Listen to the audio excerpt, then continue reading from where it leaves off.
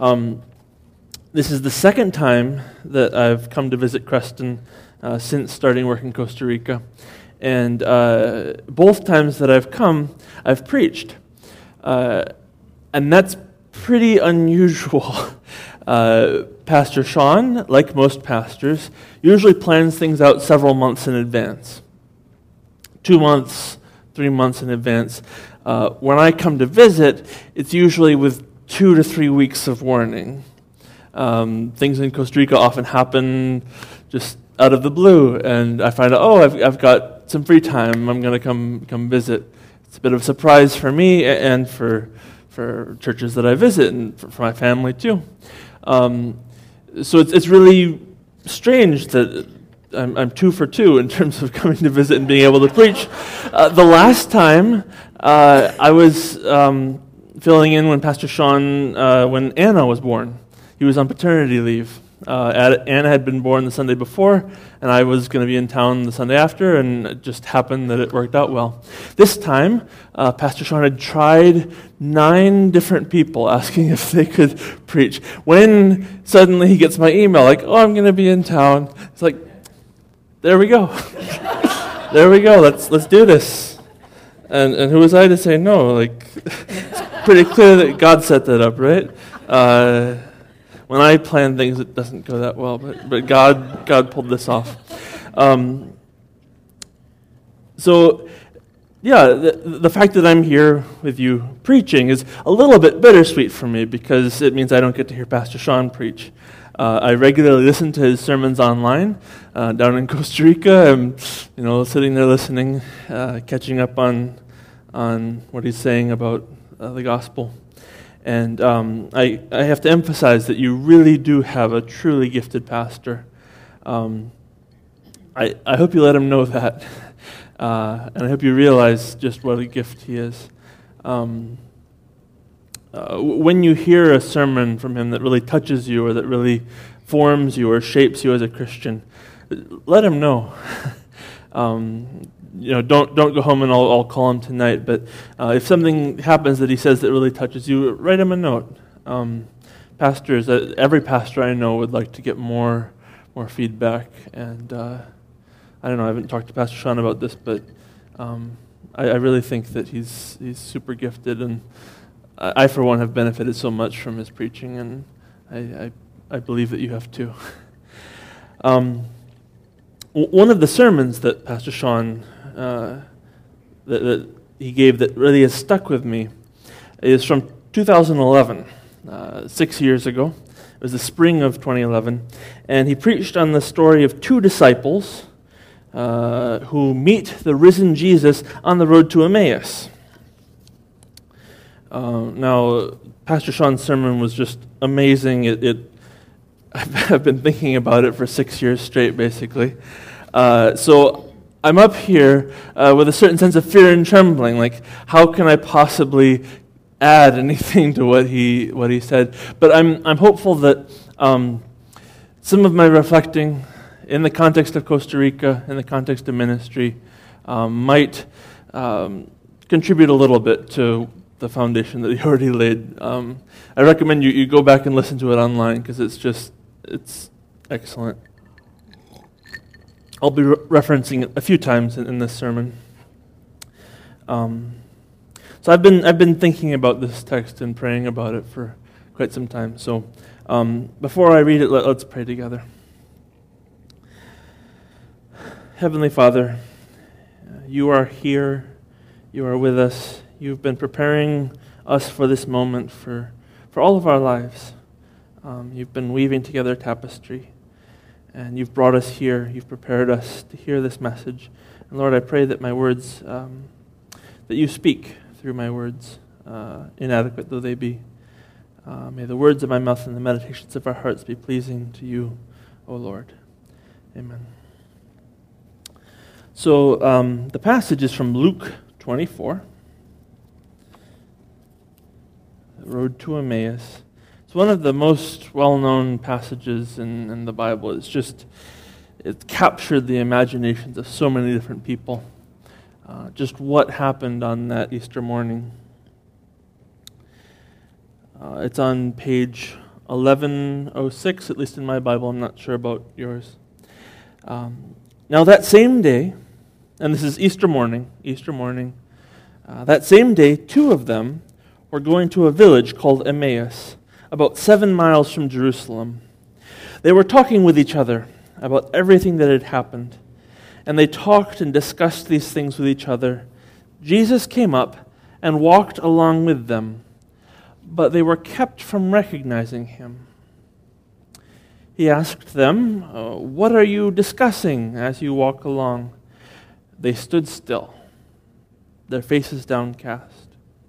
One of them, named Cleopas, asked him, "Are you the only visitor in Jerusalem? Are you only a visitor to Jerusalem and do not know the things that have happened there in these days?"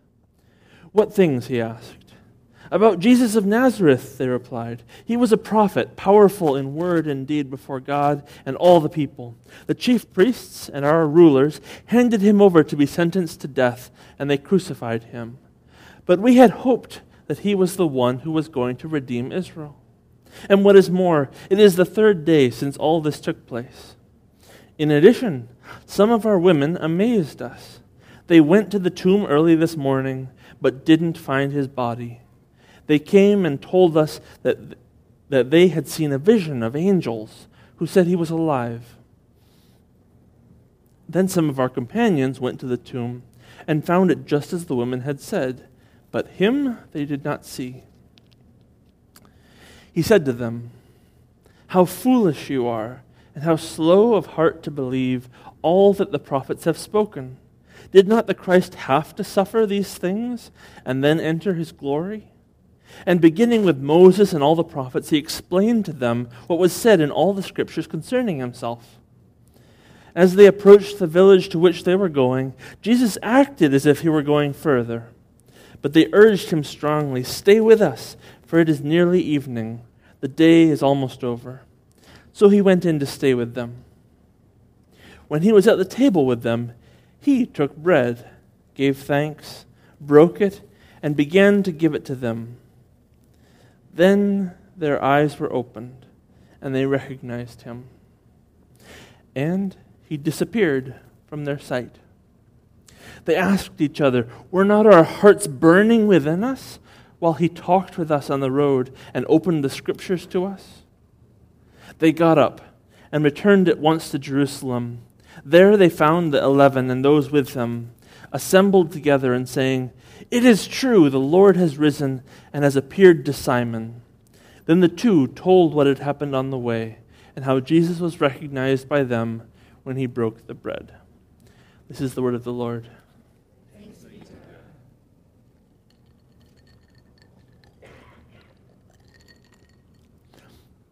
God. In the bulletin, it gives a short overview of my work, what I do. A particular emphasis of my work is theological education. So I'm working at a seminary in Costa Rica, doing Hebrew and Old Testament. I also am kind of de facto the philosophy professor. I studied some philosophy in college, and the seminary wanted someone to teach it, and there weren't any other volunteers. So here I am. And thinking of philosophy, this text we're reading today, a philosopher came to my mind that really fits well with what's happening here. His name is David Hume. He's a Scottish philosopher from the 1700s. And don't be scared by the word philosophy. It's just thinking about thinking. That's all it is, just thinking about thinking. And David Hume is really influential in terms of thinking about thinking, especially about matters of belief and knowledge. What is it? Is it rational to believe things, and how do we get knowledge? And one of his most influential arguments was about miracles. He said that you shouldn't believe someone when they tell you that they have seen a miracle. Hume said that miracles are extremely rare, if they happen at all, but it is very common for a witness to be mistaken about something. So if a witness comes to you and says that they've seen a miracle, maybe they're mistaken, and maybe they're right, but it's more likely that they're mistaken. They've made a mistake. Maybe they're lying, maybe they didn't understand what happened, maybe they are confused. Imagine if someone comes up to you and says that they just saw the Van Andel Arena lift 10 feet into the air, do a 360, and then come back down. If a stranger says this to you, you might ignore them or be afraid. This is clearly an unstable person. But if this were a friend, a trusted friend, someone that you trusted, you would probably be frightened for their sake. Are you okay? Let's get you home. Let's get you to take a nap. You might even try to get them to go to the doctor. This is troublesome when someone comes to you with a story of a miracle. The challenge for Christians is that Hume used this very strong argument to toss out the Bible. If you think about it, the Bible is testimony. And for Hume, testimony is unreliable. For Hume, knowledge comes from the senses. Touching, tasting, feeling, hearing, smelling, that is knowledge. Testimony, that's not knowledge. It's not rational to trust someone's testimony, especially when you don't have evidence for it, like a miracle. We weren't there to see David beat Goliath, and we weren't there to see the walls of Jericho fall. We weren't there to see Jesus rise from the dead. All we have are testimonies, and testimonies, according to Hume, are unreliable. And in part because of David Hume, philosophy today is a field of study really dominated by atheists and agnostics, people who don't believe the Bible, who don't believe in God. Many of the smartest people in the world today think that Hume's argument is really persuasive. And there are some good arguments against Hume's views. Hume trusted his senses. How can we know that our senses are trustworthy? In today's passage, the disciples, they see Jesus, but they don't see him. Trusting in senses, that's a sort of faith as well, isn't it? So Hume, his views, it's possible to challenge them. But still his views are very powerful. But it ends up that Hume wasn't the first person to doubt in miracles. Today's passage takes place in the context of people doubting the greatest miracle ever. It's Easter Sunday. Jesus has been dead for 3 days, and Mary Magdalene, Joanna, and Mary, the mother of James, all go to the tomb. Instead of a body, they find 2 men in clothes that shone like lightning. And these 2 men give testimony concerning Jesus. He is not here. He is risen. They go back and they share their testimony with the 11 disciples concerning what they had heard and seen. And the 11 do not believe them. The Bible says the words of the women seemed to the disciples like nonsense. Back in the day, women were not viewed as reliable witnesses. In some places in the ancient world, women couldn't even testify in court. I find it so delightful that Jesus chose women to be the first recipients of the good news of the resurrection. He chose women as his first witnesses. The gospel starts to spread from the margins. But the disciples don't believe. Peter went to the tomb himself to see with his own eyes. And he sees the strips of linen and he leaves wondering what had happened. When it comes to doubt, we tend to think of the disciple Thomas. Doubting Thomas, we call him. But really they're all doubters.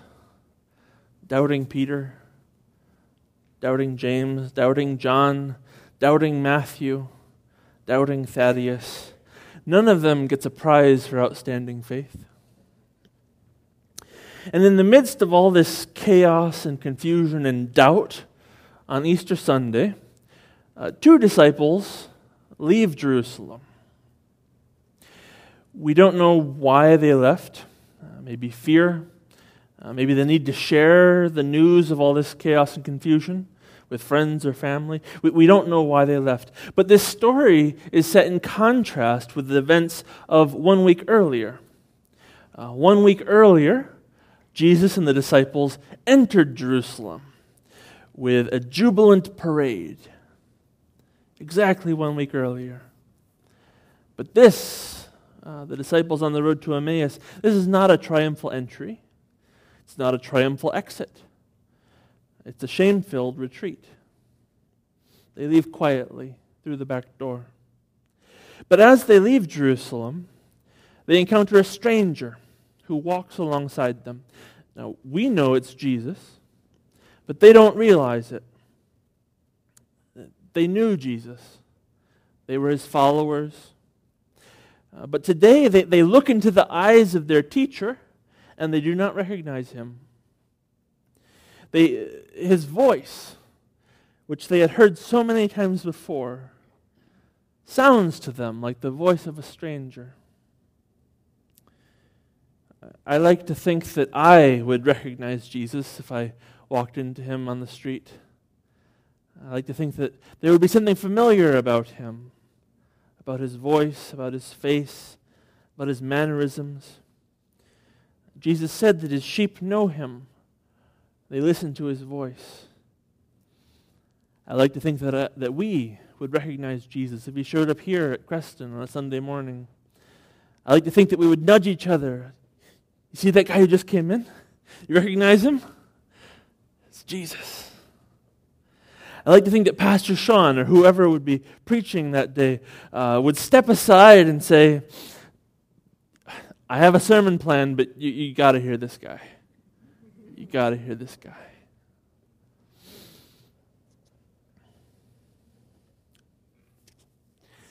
I like to think that I would recognize him. But in some ways it's wishful thinking. Jesus' own disciples didn't recognize him. They didn't see Jesus. They saw a stranger.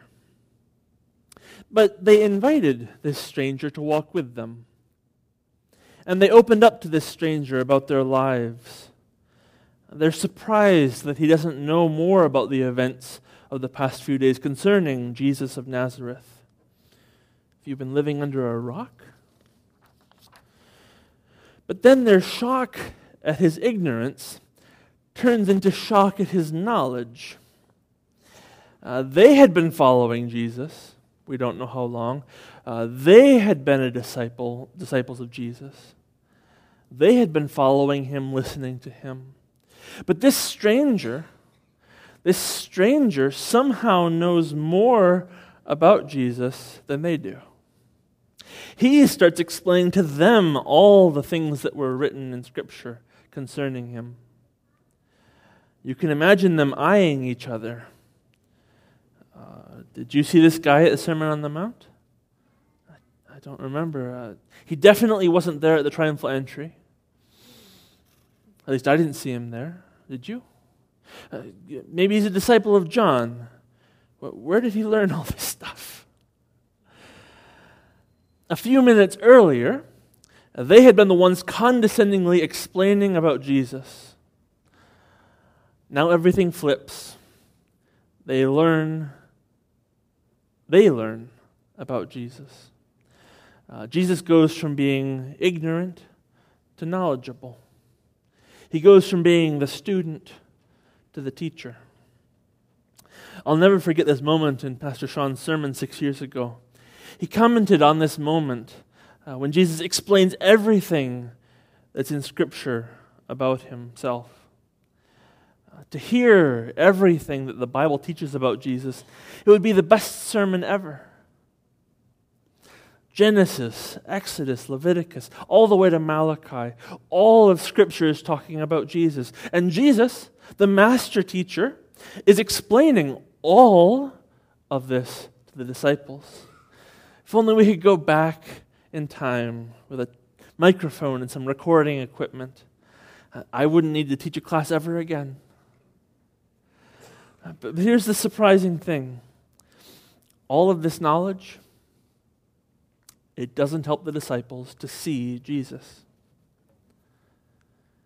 They later say that their hearts had been burning in them while they had walked with Jesus and heard him talk about Scripture.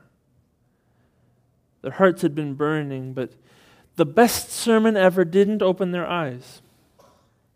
They continue walking in blindness, oblivious to the presence of the risen Christ. I spend a lot of time working with pastors in Latin America to help them understand what the Old Testament teaches about Jesus. I think that what I do is important. It's also important for me to remember that knowledge about Jesus isn't what enabled the disciples to see him. It wasn't knowledge that opened their eyes. So they continue walking with Jesus, listening to him, hearing him, their hearts burning. And they reach Emmaus, their destination. And Jesus says he's going to keep going, even though it's getting dark. And they insist, no, you're staying with us. I think they may have had ulterior motives, wanting to hear more, spend more time with this teacher. They insist. And they show hospitality to the stranger. They welcome him in. They invite him in. They sit him at their table. And they still don't recognize him. But there at the table, something happens. Jesus took the bread. Jesus blessed the bread. Jesus broke the bread. Jesus began to give them the bread. Scholars aren't positive, but there's good reason to think that these actions were usually done by the host at a dinner gathering. And Jesus takes the role of the host, taking, blessing, breaking, giving. The stranger who is the guest reveals himself to be Jesus, the host. Today's passage is often connected with the Lord's Supper. In the eating of bread and drinking of wine, we see Jesus. But what is the Lord's Supper if not divine hospitality? We prepare the wine and the bread. But whose table is this? Who feeds us here? It's God. Divine hospitality. The student becomes the teacher. The guest becomes the host. The stranger is revealed to be Jesus. Jesus flips our expectations. Jesus flips the roles. We invite him, but he invites us. And in that moment, we see. I've got a story. I'll need my backpack for this. I've never shared this story in a sermon before. And I don't know what to make of this story. I'm going to share it with you as I experienced it. It took place in Egypt. I lived in Egypt for a while before coming to seminary. And I worked at this school run by Christians. And for some reason, going home from the school, I would be put on the kindergartner bus, which was quite an experience. There would be kids like surfing along the tops of the benches and all sorts of gymnastics that made while on top speed crossing the Nile on the bridge and just all sorts of things. I would get home after this and I would buy myself a chocolate bar. I would go to my room, put in earplugs, put on a face mask, sensory deprivation, and chocolate. Overstimulation. But on this bus ride, the kids would be eating their lunches. They would be eating their lunches. And they would have these sandwiches with cheese on them. Really crumbly sandwiches and really crumbly cheese and really dry. They would have their sandwiches. Then they'd be thirsty. Now, I had a backpack, not this same backpack, but I had a backpack like this. And I had a water bottle in this side package, this side pocket thing. This isn't the same water bottle. I borrowed this from Sean and Lauren. I'm staying at their house. But these kids, mouths filled with crumbs, would ask me for water. So I would dutifully take out the water bottle and share it. I'd come back with all sorts of crumbs. The backwash of like 20 kids. So it really kind of freaked me out as a germaphobe. I kind of felt uncomfortable with this. So one day I was fed up with it. I said, I'm going to take this bottle. I'm going to stick it inside my backpack where they can't see. There we go. And I got on the bus, and I was sitting in the back, and this particularly precocious kid named Ahmed had his cheese sandwich. He ate it, and he said, Micah, can I have some water? And I said, look, I don't have my water bottle. And immediately, I thought of the passage where Jesus said, I was thirsty and you gave me nothing to drink. And I thought, but I was like, I can get over this. I can deal with the shame. I can get through this. So Ahmed, a minute later, says, I'm thirsty. Do you have water? And I said, look, Ahmed, look, I don't have my bottle with me. And again, remembering I was thirsty and you gave me nothing to drink. And I thought, I can deal with the shame, I can deal with the guilt, I just don't want backwash in my bottle. A third time, Ahmed says, Micah, I am really thirsty. And I said, look, don't you see I don't have this bottle with me?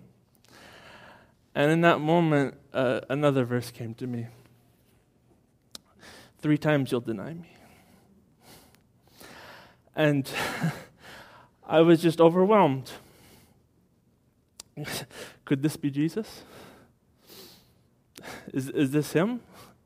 Have I just denied him? So I motioned Ahmed over. And I said, I've got a secret. I'm sorry, but I have a water bottle, and you can have some. And I took it out, and I shared it with him. And he forgave me. He didn't hold it against me. But in that moment, I believe that I was with Jesus. After he drank the water and it passed around, he was back to being normal Ahmed.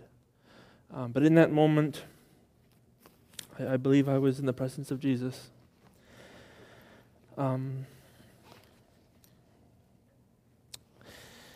I thought I was being host to those kindergartners, right? But they were hosting me. I gave them water. They gave me hospitality, acceptance, love, forgiveness. After the experience with Ahmed, I haven't had any other such epiphanies. I haven't had one of those moments of heart-stopping fear and hope combined. I don't run around like that.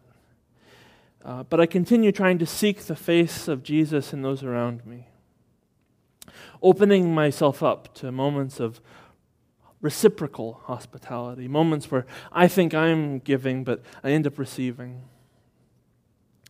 Last time I was here, I preached about my life in Costa Rica, and I used the image of a little blue bench that's in my park. There's a park right by my house, there's a little blue bench. I sit there and I watch the world go by, and I observe it. I watch what God is doing. I watch what's happening in my neighborhood. I look for signs of God. And that's a strong image, but today the image is one of walking with strangers, sitting with strangers, eating with strangers, finding Jesus, giving hospitality, but then receiving hospitality. In my Hebrew classes, I'm the teacher with all the knowledge, right? But so many times my students have pointed out things that I totally missed.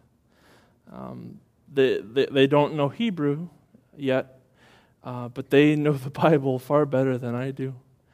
And they open it up to me on a daily basis, showing me, teaching me more about Jesus.